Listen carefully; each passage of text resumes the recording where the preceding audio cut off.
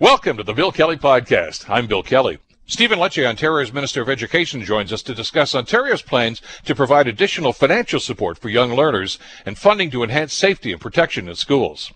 Well, it was inevitable that the federal government's handling of COVID-19 vaccines would become a political football.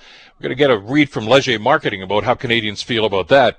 And some good economic news for Hamilton. A major step has been taken towards the development of a film studio near Hamilton's West Harbour. Aon Studio Group confirmed the purchase. We'll talk with them about that on the program. It's all coming up. The Bill Kelly Podcast starts now. Today on The Bill Kelly Show on 900 CHML. Now, you know, of course, over the last couple of days and weeks, really, we've been talking about COVID-19 here in the province of Ontario and the measures the government is taking to try to battle the pandemic and at the same time, of course, try to maintain an education program. And I know that you've emailed an awful lot of questions about some of the things that are going on. And to address a lot of those, we're so pleased to welcome to the program the Education Minister for the province of Ontario, Stephen Lecce, joins us here on the Bill Kelly Show. Minister, thank you so much for the time. Good to have you with us again today. Good morning, Bill. Good to be on. I know your time's tight, so a couple of things I wanted to address, if you could, Minister. And I know I read your op-ed piece in the Toronto Sun the other day, and actually you've addressed some of those in there, but I wanted to get some comment here on the program about this. We talked about the asymptomatic testing, targeted asymptomatic testing in some of the high-risk schools, especially around the GTA. And I know you've seen the results of these, and one of the concerning parts about this, of course, is when you started that, the first set of results indicated a number of positive tests that, I guess if they hadn't done the testing, you never would have discovered because they weren't showing any symptoms at all. Is it sending you toward that we need to do more of that, not just in the hot spots, but right across the province with other schools as well?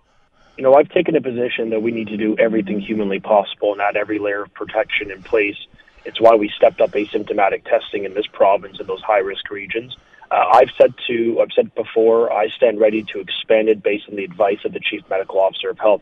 Keep in mind, Bill, somewhat predictably, we went into a community of Toronto, for example, with a 16% positivity rate. Mm-hmm. And then we went to a school that had many active cases, saying, okay, look, many cases are that we've identified, but look, is it possible that there are other students, other staff in the school right now, no symptoms, but maybe carrying the virus, and therefore may pose a risk to their parents and grandparents for intergenerational families live together, or to the staff, or to their peers. So we did that testing. Hundreds of students, the staff, and the parents were invited to test, and it reported back that roughly 19-20 individuals have COVID, notwithstanding no symptoms. So what it did is it achieved the intended result, Bill. Identify the cases, isolate the cases, give them the treatment they need, but get them out of the school so we don't see further spreading. So that's the why we did it. And obviously, if the Chief Medical Officer of Health says, look, we think this program needs to be expanded into the next tier of communities, I will absolutely advance it. In fact, we've already funded over $23 million to do just that. So we're ready for that direction, but we will follow the medical lead. Well, and to that end, though, Minister, when you say follow the medical lead, is that going to be based on, for instance, the color coding that the province is enacting? Hamilton right now, of course, is a red zone. London is probably heading towards orange, looking at some of the number of cases there. Do those numbers and does that designation dictate exactly what kind of protocol you'd follow? No, not really, because right now we're doing asymptomatic testing in another red zone in York, for example, and in Ottawa. Right? I mean, those are two. They're not; those two zones are not locked down like Toronto and Peel are. So it's not, absolutely lined up with that framework. The Chief Medical Officer of Health has discretion to extend it where he believes the risk poses a potential threat to the safety of kids. So. As I say, his direction and advice will inform what we do next, but I'm proud that Ontario really is in a unique position to offer this type of testing in addition to all the other layers of protection that no province has, especially the fact that we have twice the number of public health nurses in schools supporting our kids in the safety of schools. That really just gives me a sense of confidence while we're facing an incredible challenge, increasing community transmission, and yet 99.9% of kids in this province in school are COVID-free. What it shows you is that the Herculean effort of our staff, of the parents, the kids themselves to adapt, to learn, I really think is inspiring. And I don't take for a moment, Bill, that this isn't tough. It's a challenge. But keeping schools open, I believe, is the most pressing societal imperative of any government, of any society. What is more important? And the reason why we restricted Hamilton in red locked down Toronto and Peel and took action province-wide is because for this government and for the Premier of the province, what matters most is our schools, our seniors, our long-term care, and we're going to continue to prioritize those communities. And to that end, of course, I know there was some pressure earlier on to extend the Christmas break for students because of the concern and the increasing numbers. You've decided not to. And by the way, I agree with the decision. Are you comfortable with that? Yeah, I mean, my comfort is largely premised by the Chief Medical Officer of Health. We pitched an idea to him to say, look, what are your thoughts on this additional week, maybe in January? And his position was, while we appreciate that it was a good intention, the assumption is that students in high school especially are going to stay home alone and not congregate, not be together, not chill together while their parents are working. And the fear is, given that you and I both know the high positivity rate amongst that age bracket of 14 to 18, the concern was no, in the absence of adult supervision, in the absence of a schedule and a structure, these kids may end up being together, only compounding the problem. So the safest place, according to the Chief Medical Officer, with structure, with protocols, distancing, all that, is the school. So right now, the advice is that we don't need to proceed on that basis, and we aren't. If anything changes, I'll be the first to communicate it. But I think what it underscores is that the plan we have in place uniquely positions Ontario to keep our schools open. I mean, look at Quebec. I mean, just contrast us to another province in the country. I'm not saying compare us to the U.S. or some egregious example. In Quebec, they have more than almost 3 times the cases. Yet we have 2 million kids. They have 1 million children. We've got to put this into context about what is happening in Ontario. And I do not take an ounce of that credit. This is the frontline staff, our teachers, our students, everyone working together in a collaborative way with public health units on the ground. And I just want to celebrate the fact that we face difficulty. I do not for a moment, try to dilute how impactful this is in all of our lives. But we're doing something right. We're keeping schools open. We're adapting. And I just want to express gratitude to everyone, particularly the parents who have shouldered so much of this burden. And I know who just want the very best for their children. Well, let me ask you about those parents, if I could, because I'm getting a lot of feedback, as I'm sure you are, Minister, too. Even the ones that are homeschooling or relating remotely these days, they said they're spending a lot more money at Staples and Walmart for supplies and everything. I want you to expand, if you could, and describe the Support for Learners program that you and the Premier talked about.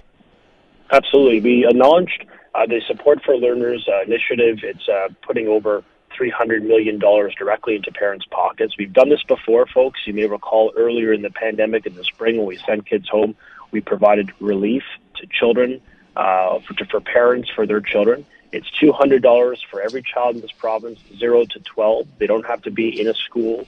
But nonetheless, every child is eligible up to 12 for $200, and every child with special education needs up to age 21 is eligible for $250.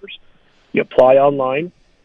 The application process, Bill, takes perhaps 4 or 5 minutes. There's a verification process. And then within 2 weeks, the government will deposit directly into your accounts the monies. It is easy, it is secure, and it can be done right now at ontario.ca/support for learners. So please, folks, if you're out there's 1 million people have already signed up. Sign up, get these dollars in your pocket ahead of the holidays. I know you're going to put it to work. And we'll continue to do everything we can just to make life even incrementally a bit more affordable for you. We know how tough this is on parents, and we're going to be there for them.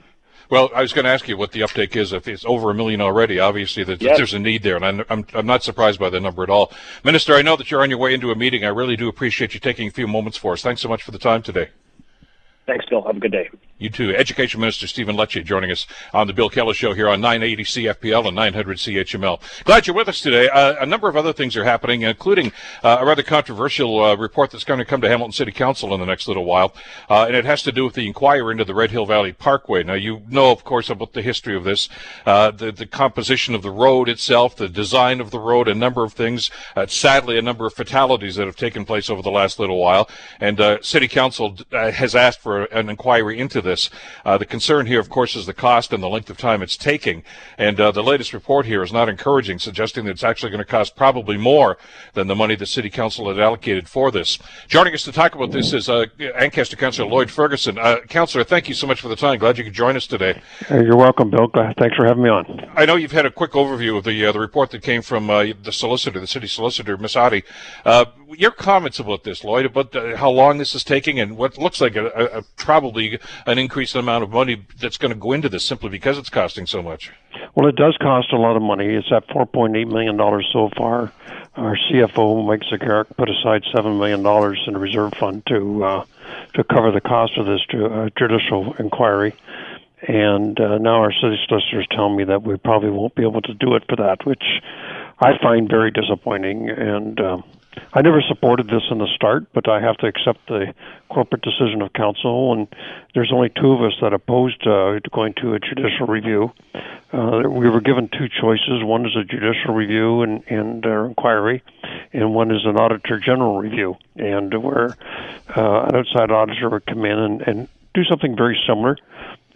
He had the right of subpoena and to bring in whether it's witnesses or documents. But because I would expect, because of political pressure, the majority of council supported the judicial review. And once we make that decision, it's out of our hands. We can't touch it again. We can't try to change it. We can't influence it. The judge has full right to move it ahead to his conclusion. We have been into it now for a year and a half. I think it was April 2019, so a year and a half, and we're hearing now that the hearings won't start until the spring, so this is going to be well over 2 years. An Auditor General's review was told it would cost $350,000. It'd be done in 4 months, so such is the case. The majority of council supported this under a lot of public pressure. Why is it taking so long, though, Lloyd? I'm looking at because it's not as if the city has not cooperated. I mean, you've turned over a great deal of documentation, and they seem to be pushing this down the road. I'm not quite sure exactly. Everybody's saying right now it's because of the pandemic, and I understand that's going to be a factor. But is it really that much of a roadblock that it's holding up this inquiry? Quite frankly, Bill, I'm hearing everybody, the reason for not doing something is because of the pandemic, and I'm not sure how big of an impact that had on this thing. The documents were all produced by the summertime from the city. They're still waiting for documents from the province, which I guess is what's holding it up now. And then they got to go through the hearing. And of course, the big difference between, which I think influenced some members of council, once again, it was Councillor Johnson and I that opposed going this route, but it's just a long, drawn-out process, and the example that was provided to us when we were debating this was that computer scandal in Toronto. And it took about the same amount of time, and it's going to cost about the same amount of money, it looks like. We won't know till it's done, but these are very expensive things to go through. And members of the public push hard to do a judicial review. They don't understand the consequences of it. I mean, we could have had this finished a year ago, and chose not to go that route, which was recommended by the professionals.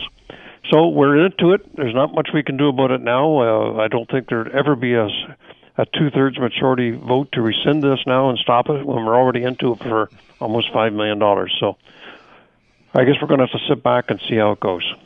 Well, and again, that's why I was asking, and I know you don't have the definitive answer because you're not doing the inquiry yourself. I get that, Lloyd. But, to suggest, well, it's because of the pandemic. The documents are sitting on somebody's desk, and the pandemic is not stopping anybody from reading these and assessing what's going on or what did go on in situations like this.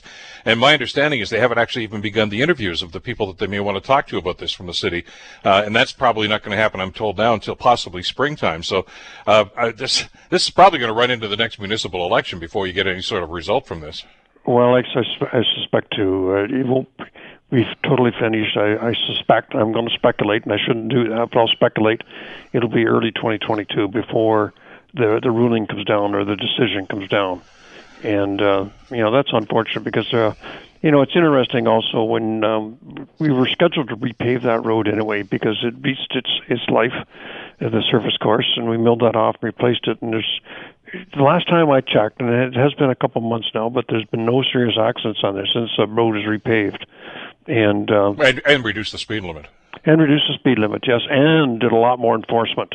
The police did a great job of going out there and slowing people down with the enforcement measures that they used. And so now it's time, I guess, to Monday morning quarterback and hear what the judge says and his great experience on what went wrong and what caused this. Asphalt does polish with time. The aggregate, the sharp edges on the aggregate and asphalt tend to wear off under traffic, as you would expect, and it starts to polish. And that's why there's a restricted life on surface course asphalt. because it does become polished, and which probably makes it slipperier. I'm not an expert on that side of it, but it probably makes it slipperier. And between those three activities, whether it's the reduced speed limit, whether it's more enforcement, or the resurfacing, so far it seems to have fixed the problem. But once you go down this rabbit hole, and you already are in this rabbit hole, there's no turning back. I mean, if this cost spirals over the $7 million to $8 million, $9 million, I'm only speculating here, but I mean, I guess you have no choice except, just to pay the bill. Yep, open up the taxpayer's wallet and keep the money flowing. We do have some reserve funds that we can tap into for this, but my view, and I got to be careful on this because I always have to accept the corporate decision of council. I get Sure. that, but in my view, I would rather spend that $7 million resurfacing more roads or fixing more sidewalks or building more affordable housing because we have a lot of pressures on us right now, and there's a lot of controversial issues going on. But if we would never get a 2/3 majority of the council when you're already into it by $5 million not to finish it.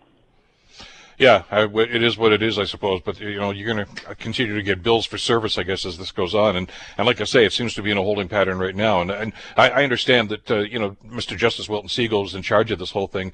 Has a fabulous reputation. I'm sure he'll do a very thorough job, he and his staff. But it's awfully frustrating to know that it's going to take this long and cost this much money, and they're not moving as quickly as they should. That's got to really stick with you. Yeah, he's had to hire a lot of staff. He had to hire a lawyer, an administrator, I believe, a communications person, and others to support him through this process. And so I think some of the witnesses have been interviewed, but there's no testimony been started yet. They haven't testified under oath, and because it is a judicial review, it'll all be public. It'll be broadcast out, the witnesses' testimony, so the public can see it. Hello? Councillor Lloyd Ferguson, thanks so much for sharing some time with us. I came to lose you there for a couple of minutes, Bill. Well, this is the joys of broadcasting remotely. It happens from time to time. Okay. Take care, Lloyd. We'll talk to you again soon. You're listening to the Bill Kelly Show podcast on 900 CHML. I want to talk politics and medicine, and the two is so much intertwined, of course, these days. I guess it's inevitable that the federal government's handling of the COVID-19 vaccines would become political, because politics has shaped public perceptions of the pandemic severity since it began, and a lot of the opinions people have, either pro or con about the vaccines, seem to be drawn along party lines. Global's Tina Trajani's got some details. A day after Britain authorized use of the Pfizer vaccine, calls are growing louder here about when Health Canada will approve something, why it's taking so long, and how the vaccines will be rolled out across the country. With case counts and deaths rising, the Conservatives say Canadians need to know. And leader Aaron O'Toole says Ottawa hasn't been too forthcoming with much information, but that's what today's motion is all about. We'll be asking for timelines for each of the possible vaccines, approval when they'll be received. Will we be getting 50,000 in the first few weeks? We need a timeline. The Prime Minister says his government continues to fine-tune a plan with its partners. Canadians will be covered on vaccines. The Canadian Armed Forces will play a role in the distribution of a vaccine, and General Jonathan Vance says this country is just as ready as any other ahead of any vaccine approval and arrival. Tina Trajani, Global News. So where are we on this? Are we as upset about this as Conservative leader Aaron O'Toole seems to think? Let's bring Dave Schultz into the conversation. Dave is the Executive Vice President of Lecce Marketing, who have done extensive research about exactly how Canadians are feeling about this issue especially. David, thanks so much for the time. Good to have you with us again. Good to have you. Good to have myself here as well. Thank you. Just as you and I were talking, I was just looking at the monitor here, and Mr. O'Toole again is calling for more details from the government, etc. It's interesting though, with the polling that you've done over the last little while, Dave, that this does seem to be divided among party lines. That Conservatives seem to share Mr. O'Toole's concern. NDP and Liberal supporters not so much. That does fall into place, but it's interesting. You look across Canada. Regardless of party line, we are generally taking a safety over speed of access look at it. So it's interesting to see how Canadians, regardless of party line, are falling out. But yes, Conservatives are people who would vote Conservative are getting a little more antsy than people who would vote Liberal or NDP. Well, and I can understand that. I mean, that's the consensus I'm getting from the conversations we've had on our program over the last couple of days. There was always a concern, wasn't there, even before we understood how fast-tracked this process was going, that, okay, are they skipping any steps? Are they sure that this is absolutely safe? And I still think there's some trepidation about that. Well, there really is. So if you look at 2 weeks ago, we asked the question, when the vaccines come out, are you going to be first in line? In other words, are you ready to get the first vaccine that shows up? Because we're talking about 4 different vaccines coming out at different times. And at that time, 37% of Canadians said they wanted the first one available, and 33% were willing to wait. 2 weeks later, it's starting to shift. Now it's only 28% who want the first one, and 45% who are willing to wait. So as we're starting to get closer to that vaccine date, Canadians are starting to get a little more cautious about the first one to market. That's interesting, and I'm wondering what the rationale would be. You'd think that, in the passage of time, people might be a little more comfortable, but it's fascinating to see that they're getting a little more nervous about it. It really is, and at the same time, we asked the question because we wanted to make sure these aren't, it isn't anti-vaxxers that are leading this discussion or people who are against vaccines overall. Only 9% of Canadians view vaccines as dangerous. So the majority of Canadians see vaccines as a positive thing, but they would still want to take that wait and see. And the general consensus is that we as Canadians don't think we're going to have widespread vaccinations happening till spring or summer. So that was the other thing that we started to find. We asked Canadians, when do you think vaccines will start to come out? And over 50% say spring and summer. Are we comfortable with that? We actually are as Canadians. When we asked, are you concerned that maybe other countries are going to have access to vaccines before us, 48% or almost half said, no, I'm not concerned. I'm willing to wait to make sure this is done right. It may well be because we've got some concerns about the vaccine and the effects of it. So, in other words, UK, you go ahead. America, you go ahead. Let's see how it works on you, and then I'll roll up my sleeve. That might be the attitude we're taking. Well, but over time, Canadians, and this goes down to trust in government, but trust in our approval of drugs has always been high among Canadians, regardless of party lines. And obviously, we're putting pressure on the government now to move things along. But we do trust that when the government says this drug is ready for us, we're going to be ready for it as well. It's just this time we want to wait and see a little bit. But it's an interesting point, and it's something I think maybe it gets lost on Canadians sometimes, is the process, the approval process. I mean, how many times over the last number of years, Dave, have we heard Canadians say, well, how come they've got such and such a medication down in the States and we don't have it up here? It takes that much longer up here to get the approval. I mean, they're very cautious at Health Canada. Not that they aren't with the FDA down in the States, but I mean, that seems, I think, maybe is where we're getting this nervousness from. It's because a lot of this has been expressed down in the States because they always thought that they were rushing things because of what the White House was trying to get them to do before the federal election last month. That seems to have passed, but I think maybe that's some of that concern and fear has gravitated up onto this side of the border now. Well, definitely, and it's, as a pollster, we work in perception as opposed to reality sometimes. So when you hear the President of the United States saying this is going to happen no matter what, and this is the same person who has suggested that bleach is an alternative to fight COVID, there is that, okay, is something potentially being rushed here? So I think Canadians are cautious. We're optimistic, but we're generally cautious when it comes to making sure we're going to be healthy. It's interesting, too, the research you've done here, and I'm glad you brought that up at the beginning of our conversation. We are, for all intents and purposes, I guess, overwhelmingly compliant with the things that are gone on. I know we've covered, of course, the anti-mask rallies that have gone on in some communities over the last little while, the handful of people that have done that, and, of course, the restaurant down in Etobicoke a couple of weeks ago where the guy actually got charged. But by and large, and I'm sure you've seen this, Dave, too, and it's certainly reflected in your survey, we're wearing masks, and we're doing what we're supposed to be doing for the most part. We are, and if I go back, we've been doing this poll every week since March, or beginning mid-March, when we started to shut down the country. And one of the things that we've asked is overall fear of contracting the virus. We're still at 60% of Canadians, which is a rather high number compared to, it's been between 50 and 64. So we're right in the middle of that right now, still afraid of contracting the virus. And we asked a little bit about the holidays coming up in our recent poll as well. 60% of Canadians are in support of banning holiday gatherings in order to help keep this in control. So we are a compliant population. We do want to follow the rules. Well, and I think we grasp the severity of this too. Maybe we didn't in March and April, just thinking, it's something that happens to somebody else. But we've seen the rising totals, and especially the second wave now.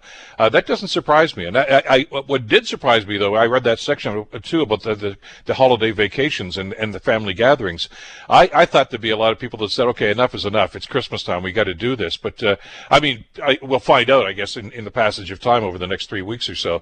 But I'm really getting the sense that your marketing is bang on here. The research you've done here with Lecce is bang on, that we're saying, look at, just staying with the people under our own roof right now. We'll just, we'll see each other when it's safer again. That seems to be the attitude. That seems to be the attitude. Almost 3/4, 71%, have changed their holiday plans from what they would normally be. So that's this Christmas. I mean, if it continued for another Christmas, we may see things differently. But I think people are saying this year we can just be with our people in our house, people under our roofs, and let's wait this out, because we are hearing that a vaccine is on the way. We know we expect it to come in spring at the earliest in Canada, but we are willing to do what's right this Christmas. As you've been tracking this over the weeks there, and as you say, since March, since this whole thing really started, and as I say, there's more people that are concerned about it right now and fearful of contracting it. Did we grasp the severity of this? I mean, we seem to. I guess it's maybe a Canadian attitude here, Dave, that we're in this for the long haul. So let's just take it easy and just ride through this, and we'll get through this, as opposed to looking for the quick fix. Well, one of the questions that we've asked all along has been. Do you think this is the worst of the crisis is behind us? Are we in it now, or is it yet to come? Right now, 45% of Canadians think this is the worst, but 35% still think there's more to come. So it's really about riding this out. Wow. Interesting stuff, as always, to get the pulse of the country from Lecce, as always. Dave, thanks so much for the time. Great talking with you again today. Stay well. All right, thank you, Bill. You too. Dave Schultz, Executive Vice President for Lecce Marketing and Research. They do this, as Dave mentioned, on a weekly basis, so we'll certainly keep an eye on that and see how Canadians are really feeling about this. You're listening to the Bill Kelly Show podcast on 900 CHML. A major step being taken towards development of a film studio near Hamilton's West Harbor. This group is actually a story that we told you about a year or so ago, but now they're back there and they're ready to get rocking on this thing. The Aon Studio Group has confirmed the purchase of an 80,000 square foot manufacturing building on Queen Street North, which is going to open February the 1st. Joining us to talk about this is Mike Bruce. Mike is a partner at the Aon Studio Group. Mike, first and foremost, thanks so much for joining us on the program. Great to have you with us today. Thanks for having me. Good to talk to you. Well, let's talk a little bit about this development. We were all excited when we heard a little while ago that you guys were moving into town here, and we were always wondering about what was going to happen to this end of town. I don't think anybody in their wildest expectations thought it was going to be as great as this is. This is a big deal for the city. Well, it's a big deal for us as well. It's something we've kind of had in our hopes and dreams for quite some time. So it's good to see it finally coming to fruition. Now, we're talking about the Barton Tiffany area for people in the Hamilton area that understand that, and I don't want to drag you into the politics, but at one time that was a proposed stadium site, which didn't ever happen. So, wonder, okay, what's coming next? What attracted you to this city, first of all, and to this particular area, Mike? Well, I've been working in the entertainment industry for the better part of 30 years, and the last 15 as a location manager, which deals with the filming on site logistics for film productions. And about 5 years ago, I partnered up with some people in Etobicoke to open a studio, and it just kind of always struck me, and as well as many other of my colleagues, that we, as much filming as we did in Hamilton, there wasn't a proper studio of any scale in Hamilton that productions could come and set up and kind of have the whole thing centered in Hamilton, as opposed to just using it as a filming location, which is also great, but to have that center of gravity kind of already in Hamilton was it was just kind of a natural part of our wish list to get into Hamilton. We've always loved the city. It's always been very easy to film there. There's as many varied great locations as you can want for all within a 10-minute drive of anywhere in Hamilton. So it just kind of sat on our radar and for quite a while, and we just put it into action about 3.5 years ago, and here we are. And for people who may not be aware, I'm relatively new to the community. I mean, filmmaking has been going on in Hamilton for quite a long time now. I guess because of the architecture and a number of TV series that you watch. The Good Witch that I know many people watch is filmed here. A lot of it right on Locke Street, as a matter of fact. And the home of that's used there is the domicile, of course, is the White Room, which is right behind City Hall. Murdoch Mysteries is here. Lots of movie shots here, as you know, Mike, from taking all the time. And I guess is it the architecture? What is it that attracts? There's so many different places here that you'll watch something on TV and say, "Hey, that's Hamilton." Why is it the fact that we've got this mixture of old and new? Is it the character of the buildings? What is it? It's all of that, and it's more. It's just like, again, you have such a varied such a variety of different locations from old to new, and the fact that the heritage parts of Hamilton have been so well preserved, and you have just so many different styles of architecture, all within a really kind of close proximity to one another, so it makes kind of navigating from one set to another very easy. Just the amount of space to breathe and places to park, and just the willingness of the different communities to accommodate us. It really does make it a pretty special place to work. Well, and it's the creativity, I guess, of the people in your industry that just shows it. I still remember when they made the Hulk movie a number of years ago. Ed Norton was the Hulk. And for people, because I know there've been 2 or 3 different. They actually built a whole section about 2 blocks long of Main Street. It was all facade, of course, but they thought, right. Okay, we want, and it was just incredible. I was coming to work every morning at 5 o'clock, and it said, "This is." Of course, you'd see all the lights on because they did a lot of the filming at night, and it was just incredible the way they do this. So there's no shortage of commitment here, no shortage of money, but the thing that always intrigued me was, boy, what would happen if, and you guys are that next step, aren't you, to actually say, look at, it's great to have location shots like this, but we always wondered, what if they build a studio? What are the potential outcomes of that? What can happen as a result of this? Because what you're building here is enormous. Yeah, well, I mean, go bigger, right? Yeah, I guess, yeah. I think a place like Hamilton deserves it.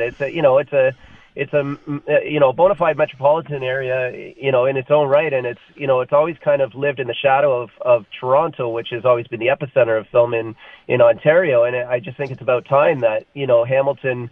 It's not about time because the light has been shining on Hamilton for quite some time now, but it's about time that we're at that tipping point. It needs to kind of be seen as its own destination, and just the amount of creative people and creative spaces, and just the support kind of from the ground up for this type of thing. It's time for Hamilton to be in the spotlight, and I believe it's happening and will continue to happen.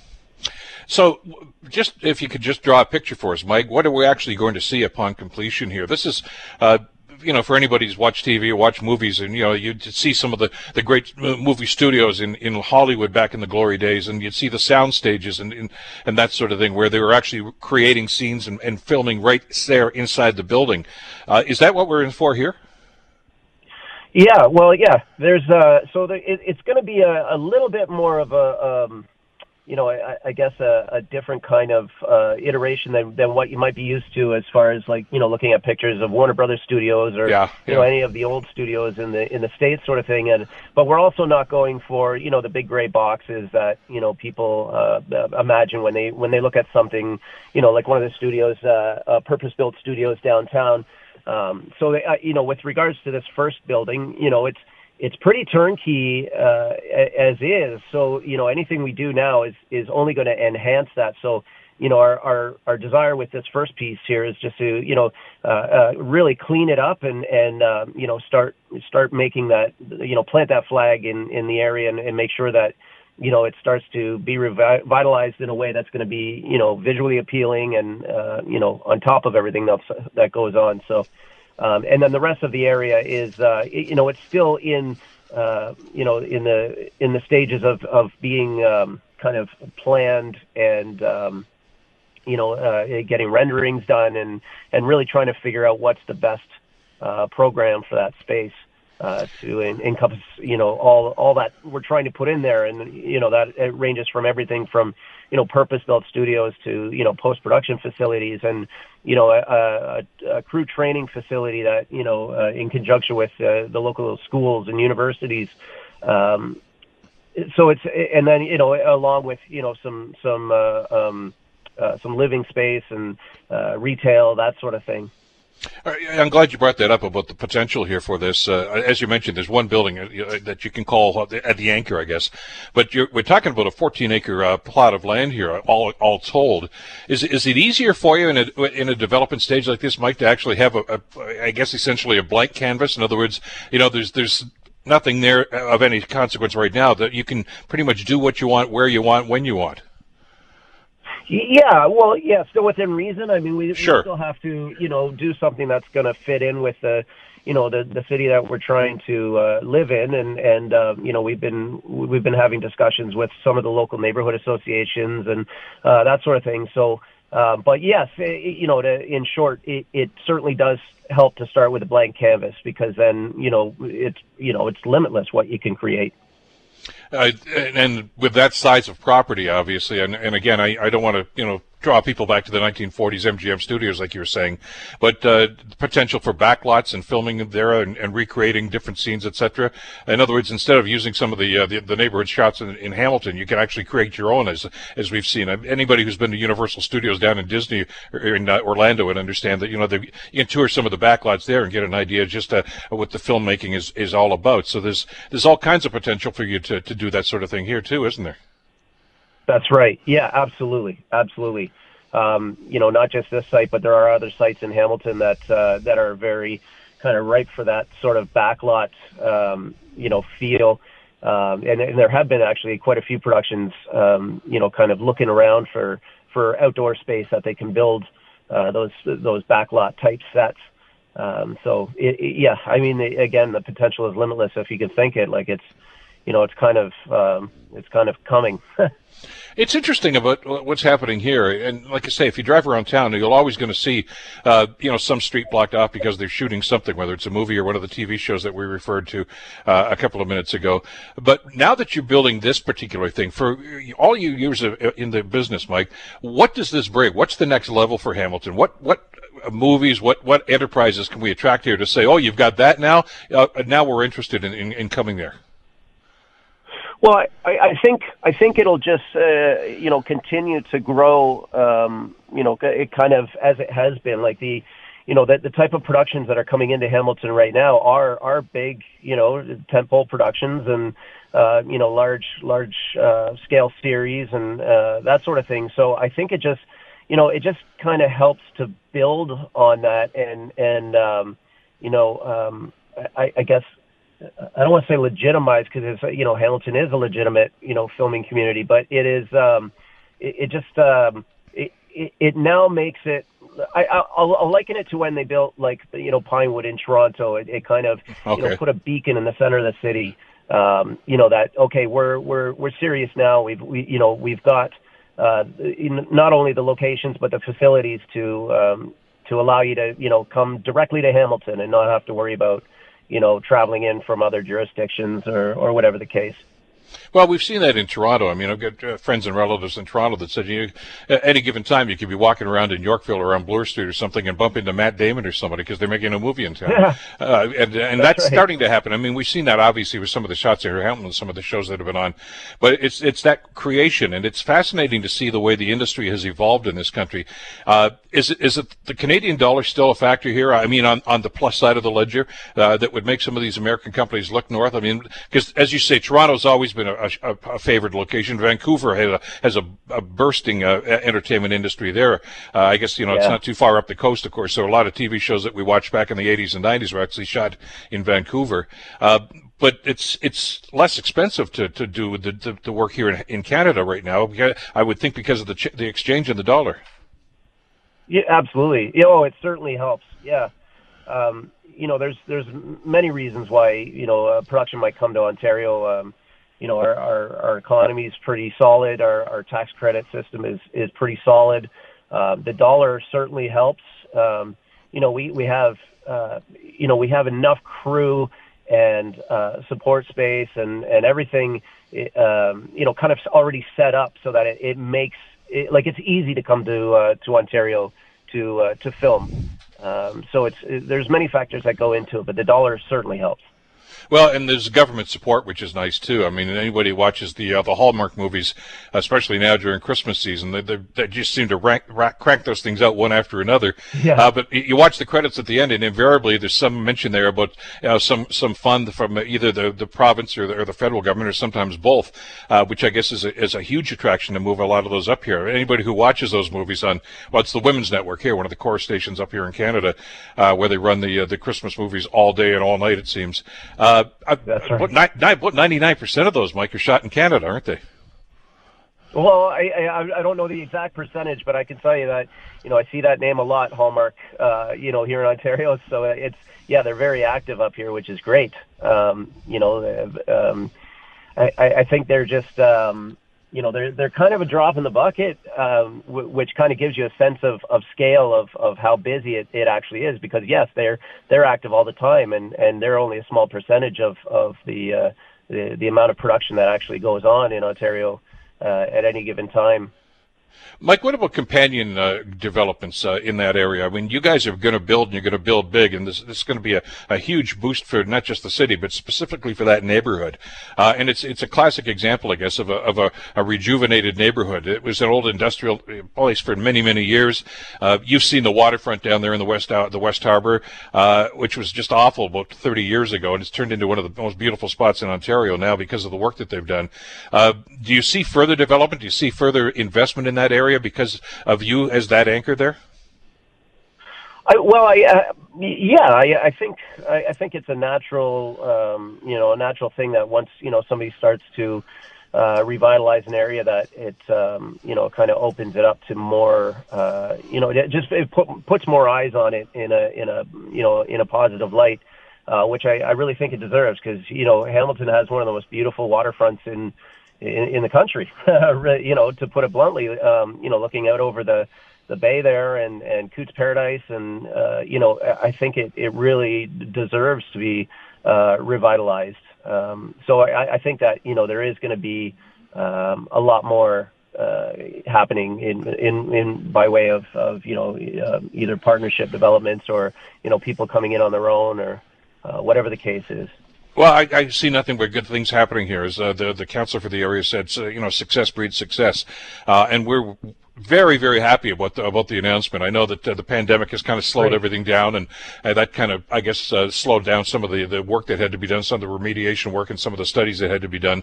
But it's full steam ahead, and you guys are moving on this. Congratulations again, Mike, to you and your partners for this fabulous announcement. And I know we're going to have a lot more conversations about this in the weeks and years ahead as Aon sticks their flag in the pole in the north end of the city here, and adds on to this incredible announcement today. Thanks so much for the time today. Anytime. Thank you. Great talking with you. Mike Bruce, who is a partner in the Aon Studio Group, located in the old Tiffany area. That's down by the West Harbor. And they start their operations on February 1st. But as Mike says, a lot more development, too, as they start to build onto that 14-acre site down there. Pretty exciting stuff. The Bill Kelly Show, weekdays from 9 to noon on 900 CHML. The Bill Kelly Podcast is available on Apple Podcast, Google Podcast, or wherever you get your podcasts from. You can also listen to The Bill Kelly Show weekdays from 9 till noon on 900 CHML.